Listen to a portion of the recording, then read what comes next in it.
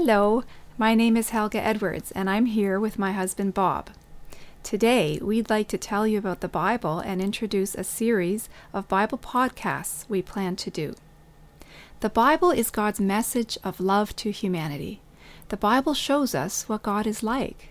It explains why people are on the earth and what our purpose is.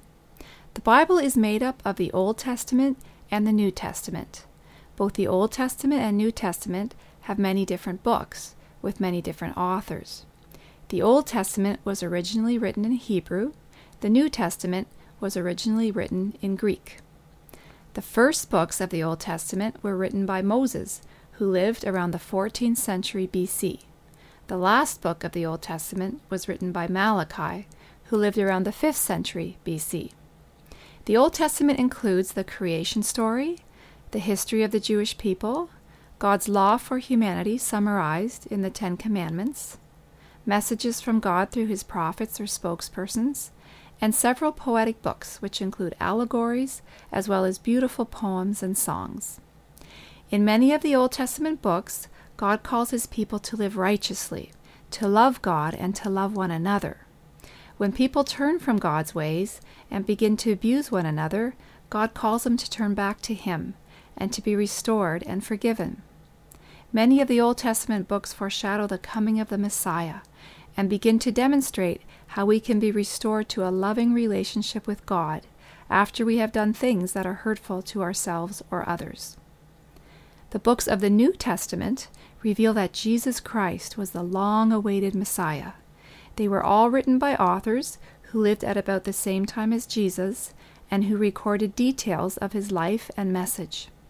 The first 4 books of the New Testament are all about Jesus' life, death, and resurrection. The other books of the New Testament record the history of the early church. They also include letters written to early followers of Jesus to help them on their Christian journey and to address issues they were concerned about. The final book of the New Testament, the book of Revelation, includes messages from Jesus to the churches of the time and also points to God's future judgment and to the promise of forgiveness in heaven for all who believe in and follow Jesus as their Messiah. Through this series of Bible podcasts, we plan to highlight sections from both the Old Testament and New Testament to help people better understand and apply God's message. We will be reading from numerous English translations that are based on the oldest, most consistently reliable Hebrew and Greek manuscripts of both the Old and New Testaments.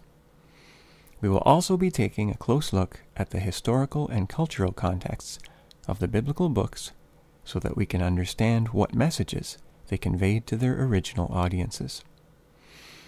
The selection of English translations we will read from is very significant.